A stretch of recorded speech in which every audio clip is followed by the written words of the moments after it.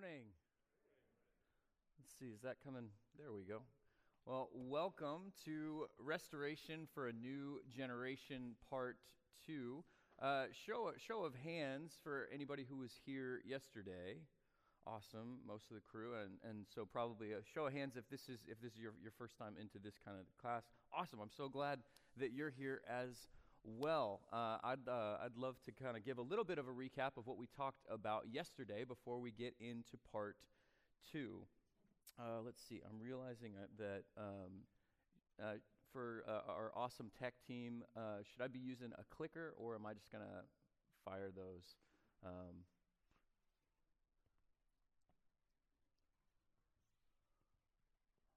Awesome. Hey, can we thank this incredible tech team, all the ways they're serving all throughout the week? Thank you so much.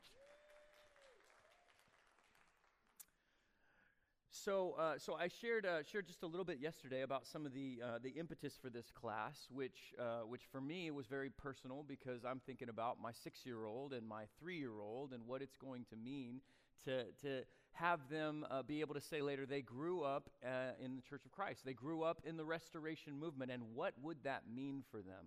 And so part of what we talked about yesterday was that would be tied to a story that would be handed down, that would take precedence because a shared story helps communicate who you are, but also what you believe, as opposed to sometimes what can often happen is that we lose the story and what we hand down are just the set of talking points for why we are the way we are, or maybe to hand down a set of values.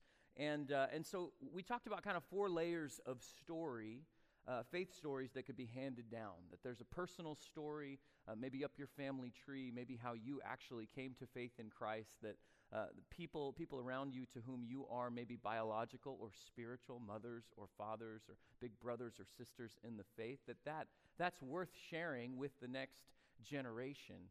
But not only that, there's congregational stories. The way that the church plant will say, we started in a little living room and then, we've grown to where we are now. But everybody's part of a story at their local body of Christ. There is the tribal story or the denominational story. And this is where we spent most of our time and where we'll spend some more time today to understand what is this movement that we're a part of and what is the story that we will hand the next generation. And obviously there's the global story, the story that is most important, and that is discipling the next generation into the way of Jesus, giving them the story of God and his people, his covenant, hesed love, his kingdom breaking into the earth. Now, as we talked about that, we said there's another name for the Restoration movement, and I'm imagining now everybody would be able to shout that out loud for me. The Stone Campbell movement. It's early, so we're not going to shout that out, but we will speak it out to me at a very polite tone. So, I'm teasing.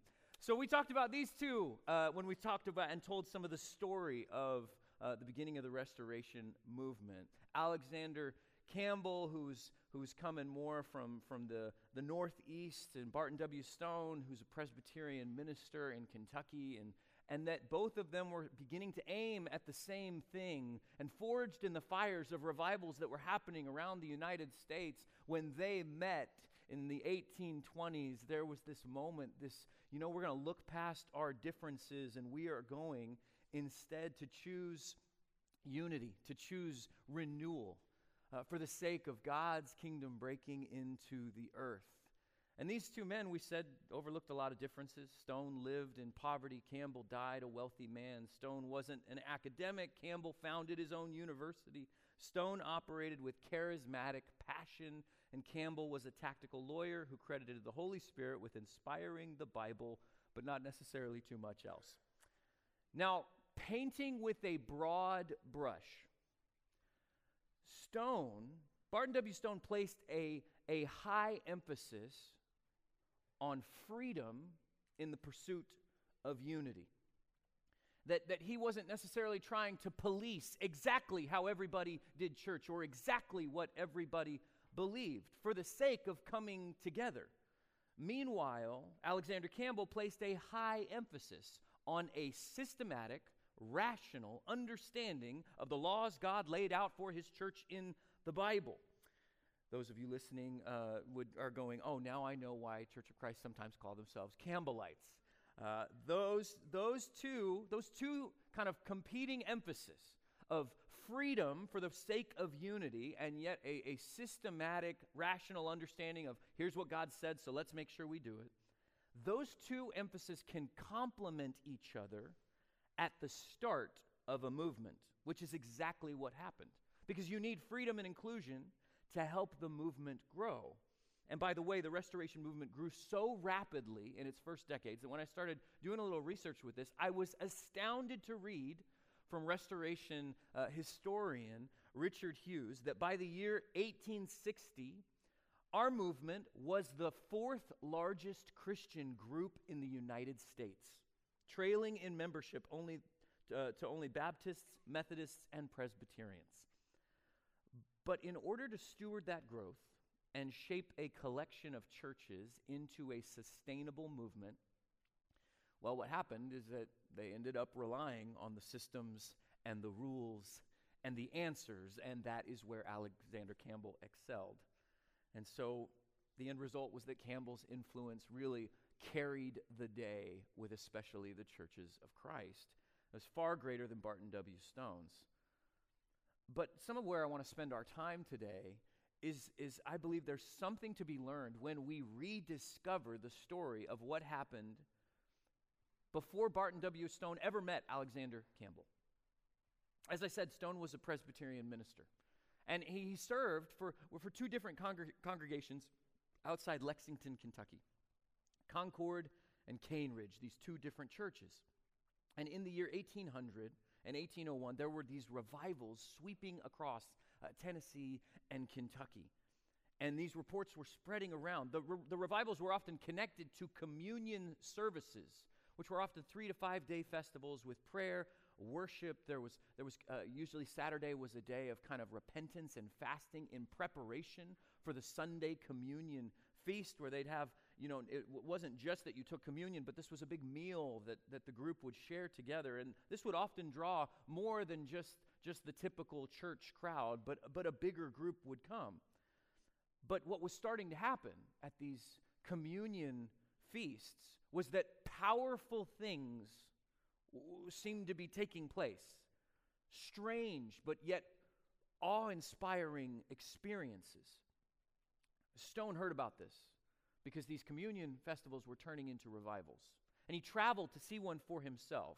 And here's what he wrote from his experience at one of these communion feast turn revivals. He writes, quote, "The scene to me was new and passing strange.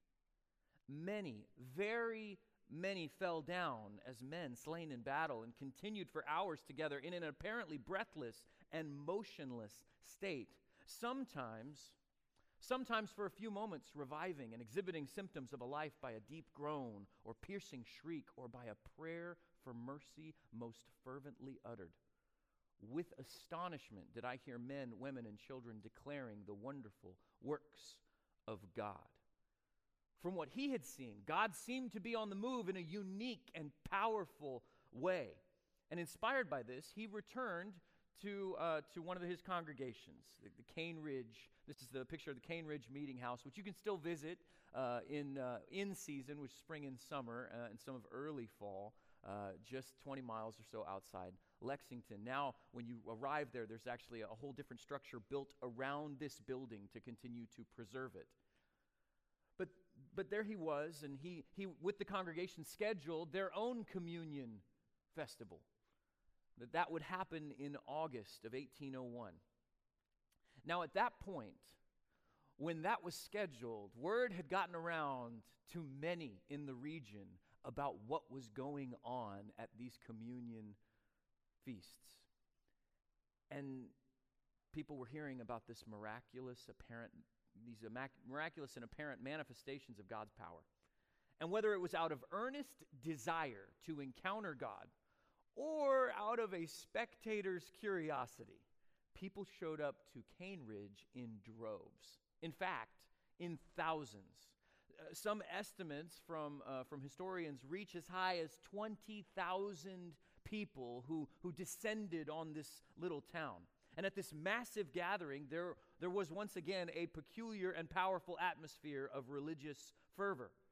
These powerful manifestations Stone had seen in other places started happening among the tens of thousands who had gathered in the community around his own church, but with crowds so large that the scene was often described as chaotic.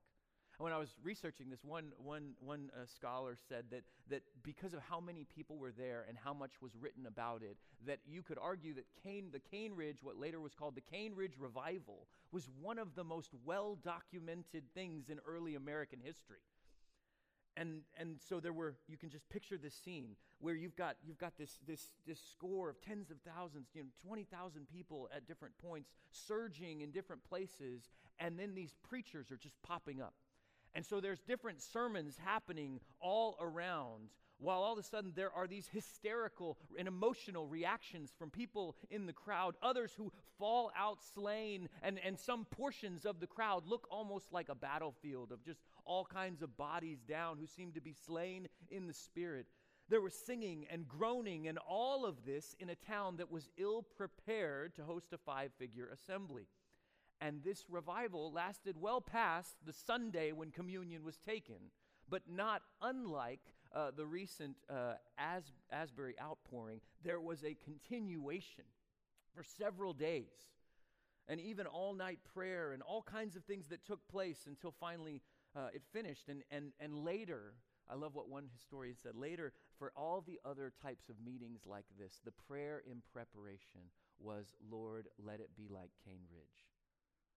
That this became this mark, not just for our movement, but in American Christianity. Some of the historians argued this was perhaps the most important religious gathering in American Christianity, certainly in early American Christianity.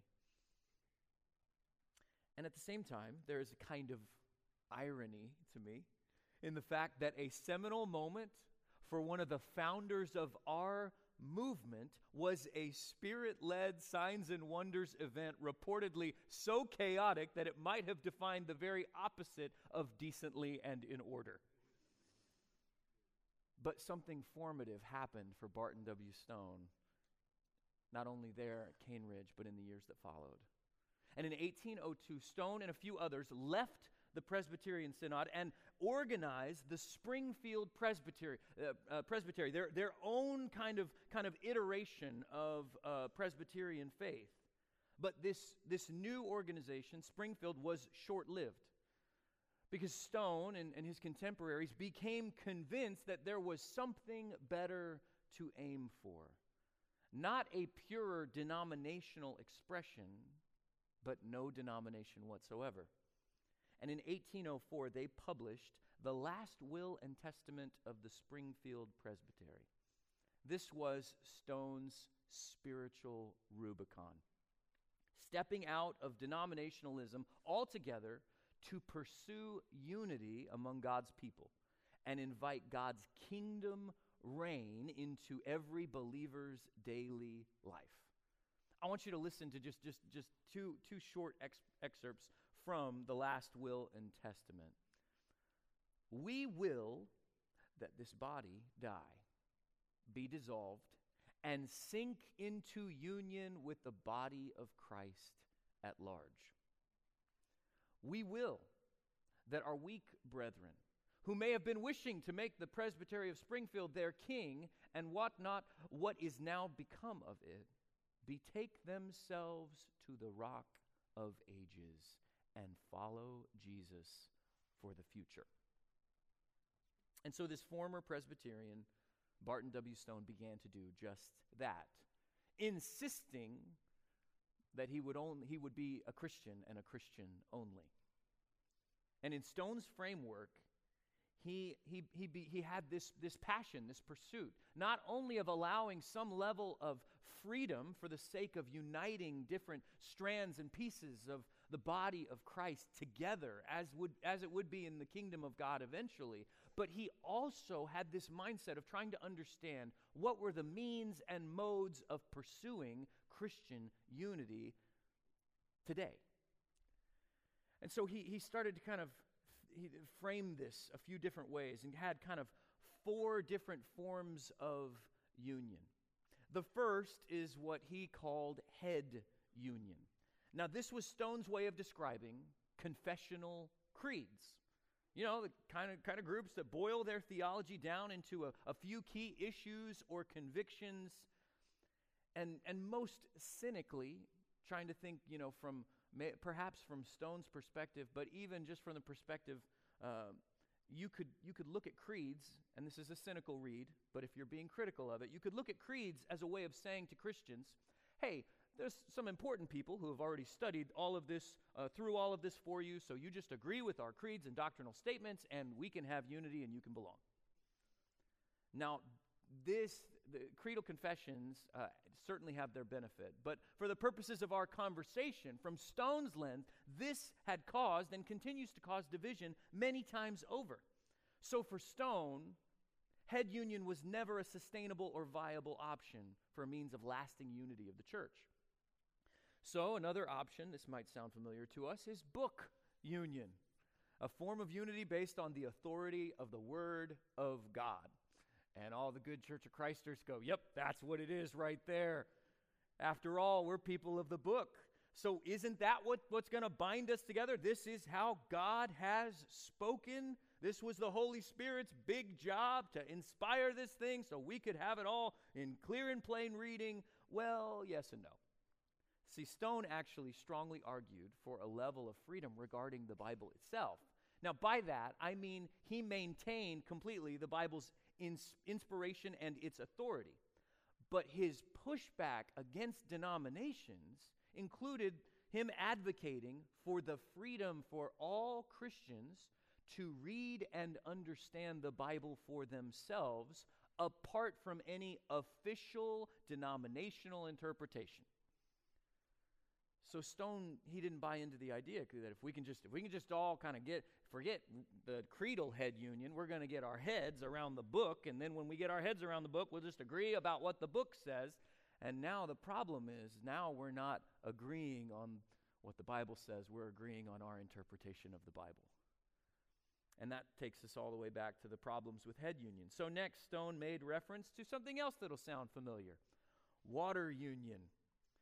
So this is about baptism, its form and its application.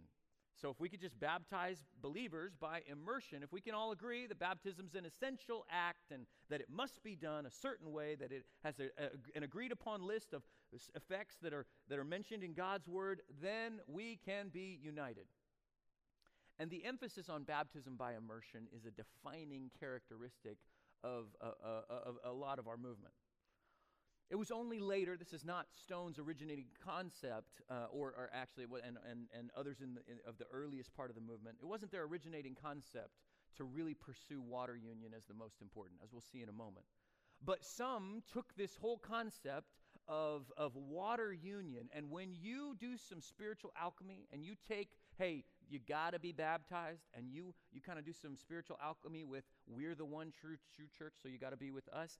Then, if you take that, kind of meld those things together and take them to their furthest conclusion, as some did later in our movement, you end up with situations that result in believers who are baptized, but they were baptized in a Baptist church, needing to be rebaptized inside of a building that says Church of Christ on it, so that they can place membership at a Church of Christ. I wish that was a joke, but you know it's not. And so, to this attempt for the basis of unity, Stone said water's not going to do the job. Instead, he asserted that there's really only one basis for lasting, sustainable unity among God's people, what he called fire union. This was, for Stone, Pentecost style. That the mark of unity among believers won't be creeds or just that they acknowledge biblical authority or that they've been baptized in a certain way, but that the mark of unity will be the presence and active work of God's very Spirit. that not unlike the Old Testament plea from Moses, that what else is going to set us apart except God, that your presence is with us, in Stone's mind, the unity of the church would only come in part because everyone who was unified was filled with the Spirit of God. Now, the good Church of Christer can reverse engineer that and go, well, yeah, that's fine, because you have to be baptized in order to receive the gift of the Holy Spirit. And you can do your kind of jump through your hoops to be able to feel comfortable with this mode. But Stone did not care about anybody else's comfort with this. He cared about the active and present work of the Holy Spirit in people's lives today and understood this is God's empowering presence in daily life. After all, Paul wrote in 1 Corinthians, it's only by the Spirit that anyone can say Jesus is Lord. Jesus himself told us to abide in him with the guidance of the helper, the advocate that would come after him, who would lead us and live in us, dwell in us. And our means of abiding in Christ would actually come through the Spirit. Now, Stone plays on Jesus' vine and branch analogy when he wrote these words: "How vain are all human attempts to unite a bundle of twigs together so as to make them grow together and bear fruit. They must first be united with the living stock and receive its sap and spirit before they can ever be united with each other. So must we be first united with Christ and receive his Spirit before we can ever be in spirit united with one another.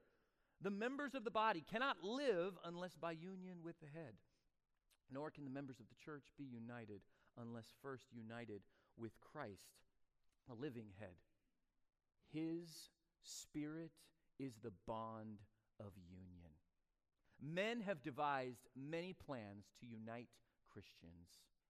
All are vain. There is but one effectual plan, which is that all be united with Christ and walk in him." This was his conviction. This was what Stone advocated for, lived for. This is why he was somebody who in many ways had this spirit of, I want to be as inclusive as possible for those who would see and understand that someday there will be no denominational divisions. And so in Stone's mind, some of the seeds of the restoration movement were found in this idea of living today and shaping your life like the kingdom of God that is coming had already arrived. This was just the way, and this was something that I didn't realize was kind of in a little bit of the secret sauce of how he was a follower of Jesus and how he led and what he modeled. That in his mind, and now he took this to some radical extremes. For instance, Barton W. Stone had this mindset around the kingdom of God and this idea that since I have the Spirit with me and someday the kingdom of God will be here, then I'm not going to be involved. I'm going to keep a distance from the kingdom of men. Something that we wouldn't recognize in our movement necessarily. But early on, he said, I'm not going to vote. I'm not going to be involved in government. He took this radical stance. And at the same time was inclusive of and welcoming at table people who believed differently than him, baptized differently than him, taught differently than him, because he recognized in them, despite their differences, the presence of God's Spirit that were leading these people to earnest and true faith in Jesus Christ. And it is this mindset, this mode that I believe is going to be so critical for the next generation. Now, why do I say that? Well, in part, because when I grew up, I just think about kind of what with that being some of the seeds of our Stone Campbell movement. And then I think about how I grew up, and I think to say it as honoringly as possible, that the Holy Spirit was more in our song lyrics than in our sermons. I think about there was a season, and you know, I grew up as a preacher's kid, and so I've been referenced and inside of a lot of messages, whether I wanted to be or not, and it's just such a joy to return that favor to my father for a moment.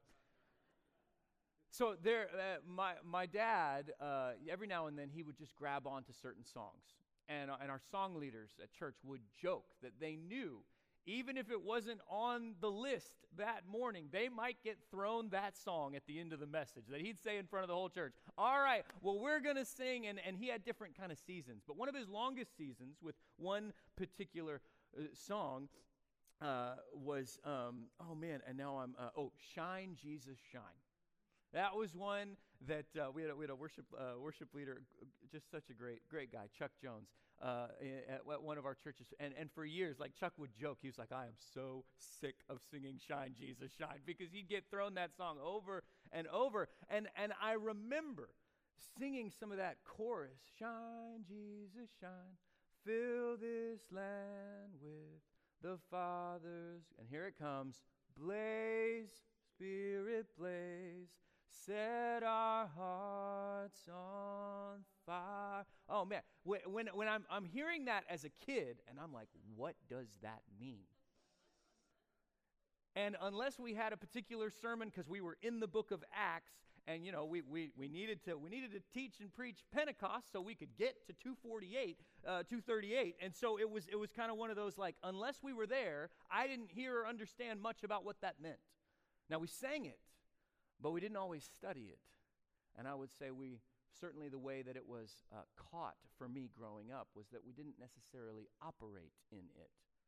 Now to honor not only my dad, but church leaders in our movement around our movement, you know, I look back and the facts of the matter are, my dad, I look back and there were series on walking with the Spirit, being in step with the Spirit, the fruits of the Spirit. So the Spirit was there. But in terms of understanding who the Spirit was, comfort and confidence in the Spirit's activity, well, that wasn't something that I caught. When I think about this more recently, I think about a buddy of mine named Dave. Dave and I grew up in youth groups that weren't far away from each other, and so we had these regional activities we do together, and so we were friends. And now he's in ministry, minister in Nashville, and we still keep up. And he works a lot. You know, Nashville's got all kinds of, besides just Lipscomb, tons of college students there. And so he works with a lot of college students at his church. And he told me a story that's been stuck in my mind ever since, from just a few years ago. Dave was in front of a large group of college students, and he asked them to raise their hands if they thought, this was a group of Christian college students, if they thought that Satan still speaks today. If he, as the deceiver, was lying to people, and even to them in that room, up to this very day. And the vast majority of hands shot up. And then, after they put their hands down, Dave asked the room if they thought God still actively spoke today. Was he bringing truth to people's hearts? And in that room, far fewer hands came up. The answer was just so much more hesitant.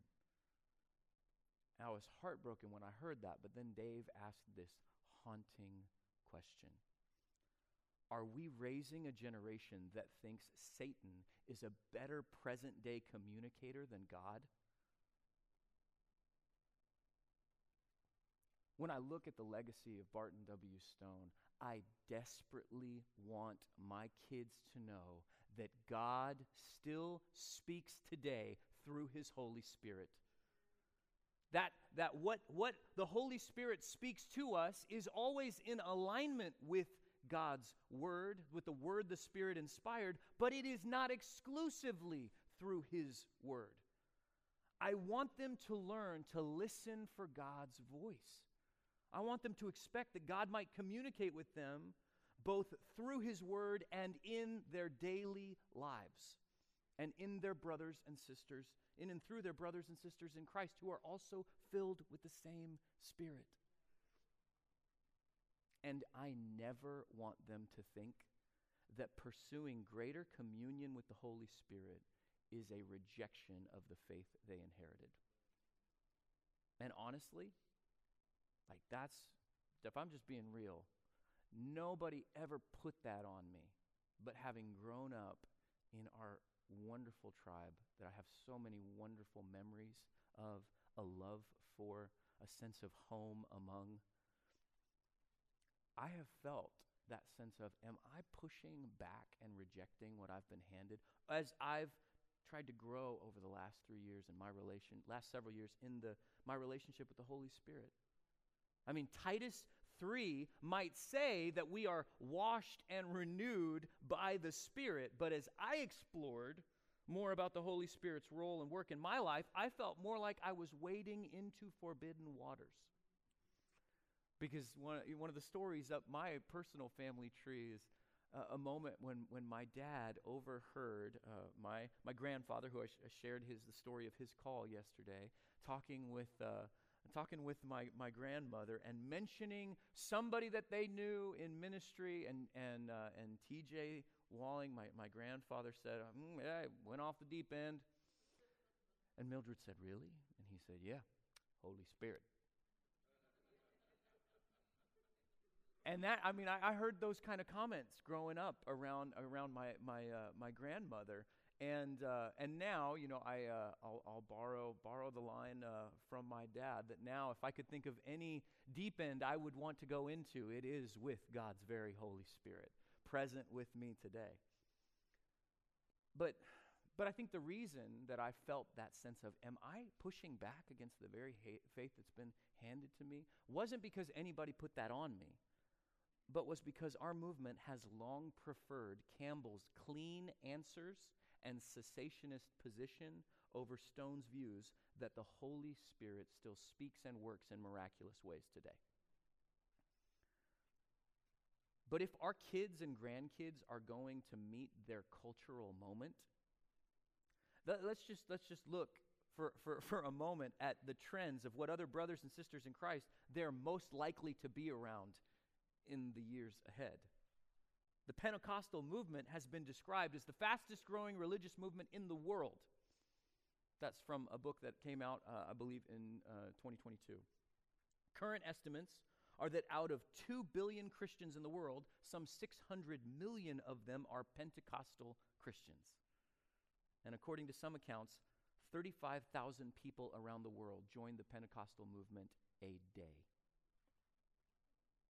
This tells me that while the legacy of Stone has been, in many ways been forgotten, it may still have a place in our future. Because the next generation will not only need to be people of restoration, but people of Christian collaboration. Because certainly in our country, if the congregations are getting smaller, and if Christians, regardless of what their tribe or denomination is, are in some ways beginning to be pushed back against, and perhaps in the decades ahead more marginalized than before. All that's under the banner of God's will. We don't know for sure.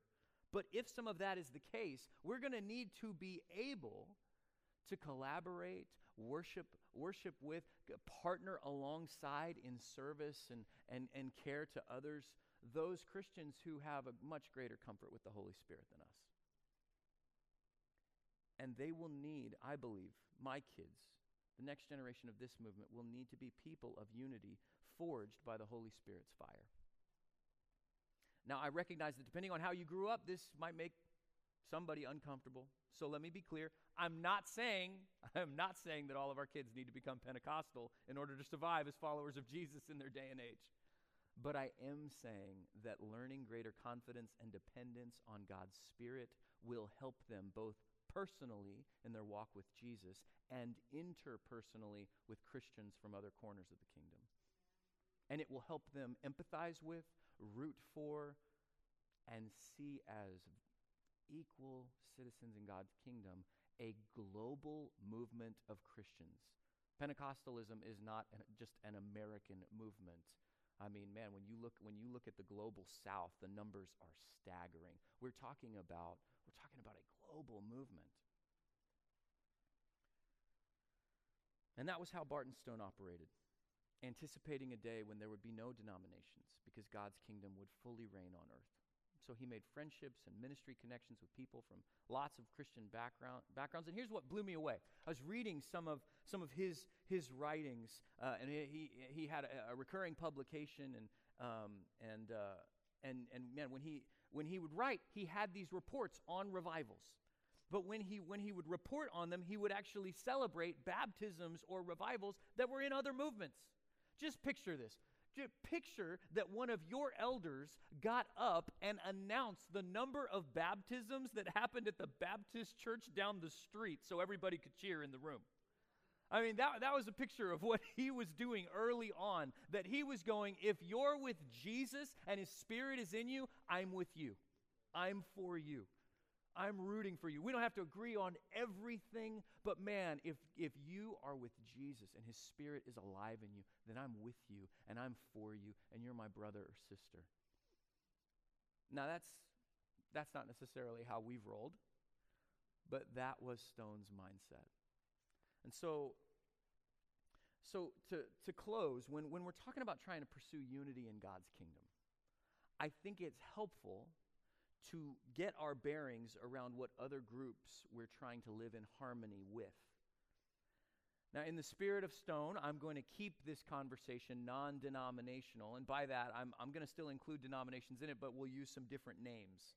So we're going to broadly describe 3 teams in the church, and what I'm about to share with you is not original to me, but it was something that when I saw somebody present, I've researched online and cannot find kind of the originating author or where this started. But let me show you kind of the teams in the kingdom right now, broadly speaking. The first is what we'll call the theological team. Now, these are, the Lutherans, Presbyterians, Reformed brothers and sisters. If just by chance, if anybody happened to grow up on the theological team, just raise your hand. Actually, never mind. You guys don't raise your hand in church. I'm just kidding. All love. The strength of the theological team is that this team absolutely loves and is dedicated to the Word of God and the study of God's Word. They're dedicated to deep study of the Bible and having the mind of Christ. This team loves theology and expositional preaching. They have a very academic approach in so many ways, and admittedly, as a preacher, I'm very grateful for this team because many of the resources that I and many other preachers use are coming from this team. The commentaries and the books, the insights, the cultural understandings. These are all amazing gifts to the bride of Christ. One potential weakness of this team, though, is that sometimes this team can get so focused on getting the gospel right that they struggle to get the gospel out and just reach lost people for Jesus. That is a potential weakness for this team. But there's another team, and we are going to call this the charismatic team. These are our Pentecostal churches, our Assemblies of God, Vineyard movement folks, that kind of thing. Raise your hand just by chance if anybody was part of this movement. In fact, you would raise both hands because that's what you guys do in church. Actually, now the strength of this team is that they love the Spirit of God. They believe in and seek encounters with God through worship. They anticipate each day that God's Spirit is at work in their lives to lead them, to correct them, to give them peace. But one potential weakness for this team is that this team sometimes will seek spiritual experience at the expense of deep spiritual and biblical truth. They want Jesus to move today by the Spirit, but sometimes fail to develop the mind of Christ or study God's Word well. Now, there's one more team. I'm going to call this team the missional team. This would be a team made up of broadly kind of Southern Baptist, non-denominational churches, community churches. It's a team that in recent years has been highly influenced by different church leaders like Rick Warren or Andy Stanley.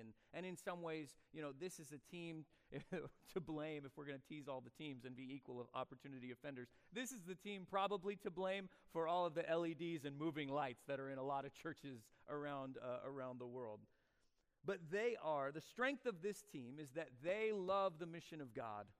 They love evangelism. They are all about reaching their communities, evangelizing their neighbors. They emphasize church growth, multiplication, baptisms, church planting, and I have been highly influenced by these kinds of churches.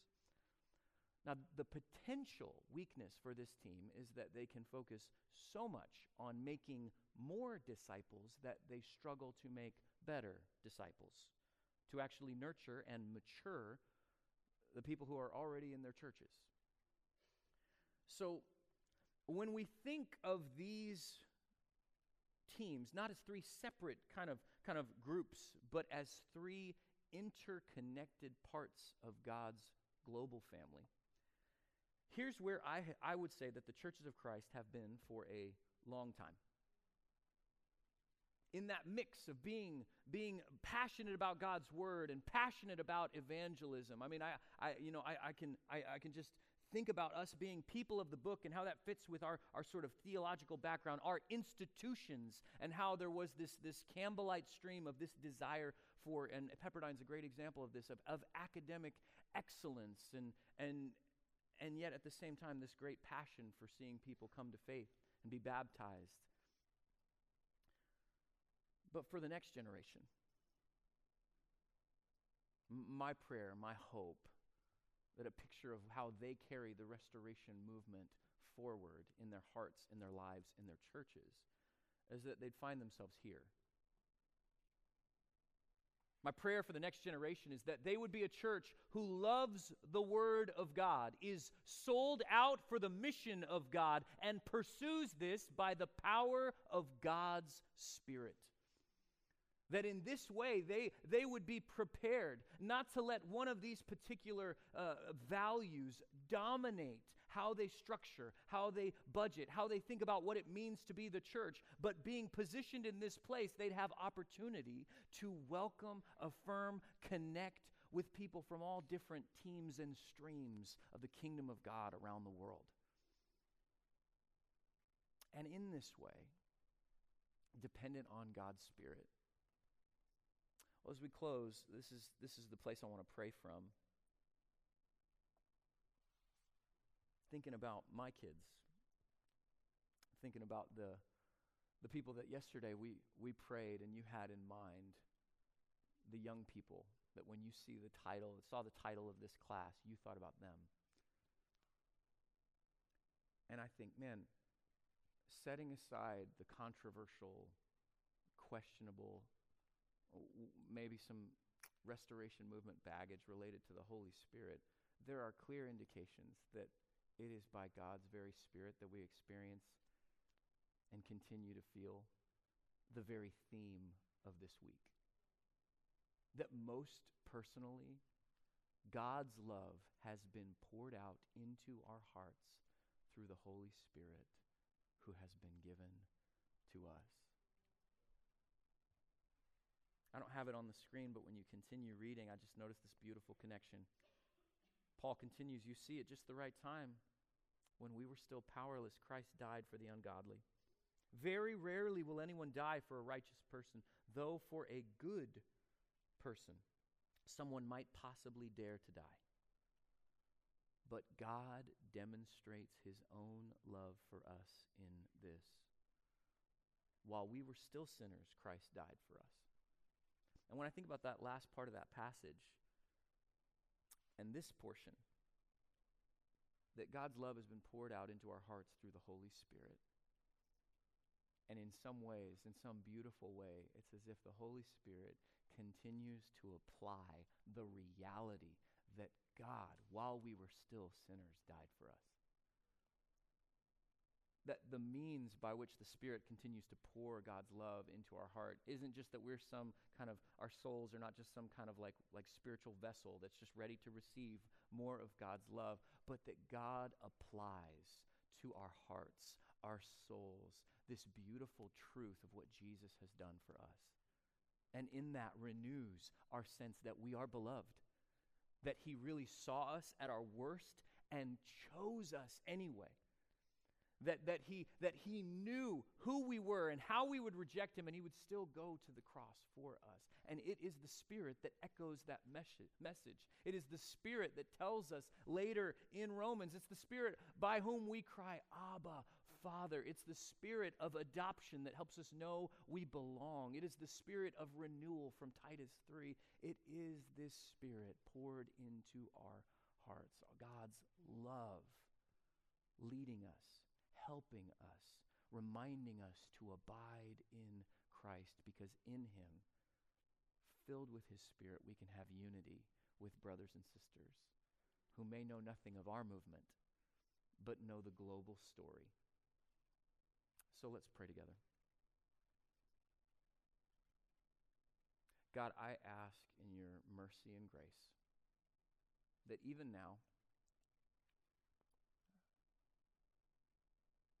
that you would help us in some personal way sense, feel, remember,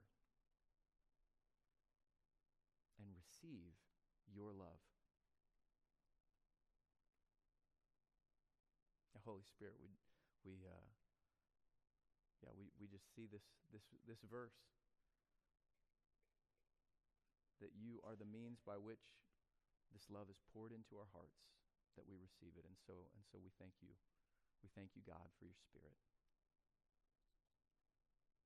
God, I thank you for the next generation. And I pray that they would come to know faith in Jesus Christ. I pray that they would see the reality of the rest of this passage, that while they were still sinners, you looked at them and you loved them. You died for them. You rose for them. And as they come to faith in you and are filled with your Spirit, you, Jesus, are still interceding for them. And for everybody listening to the sound of my voice, concerned, caring, praying for the next generation, for a moment, just recognize Jesus is praying for them too. Jesus is interceding even on your heart's behalf for those people that you love. So God, we ask that as you do this work in us, that you'd also do it through us for how we love the next generation, how we share more of the story of God and his people in personal ways, in ways tied to our movement, most importantly in ways tied to the story of you redeeming the world and of your people right now bringing and living into the kingdom of God that is here and yet to be fully come. And so we pray, come, Lord Jesus. And until then, keep us abiding in you, relying on your Spirit. And it's in the powerful name of Jesus we pray. Amen. God bless. Thank you so much for being here.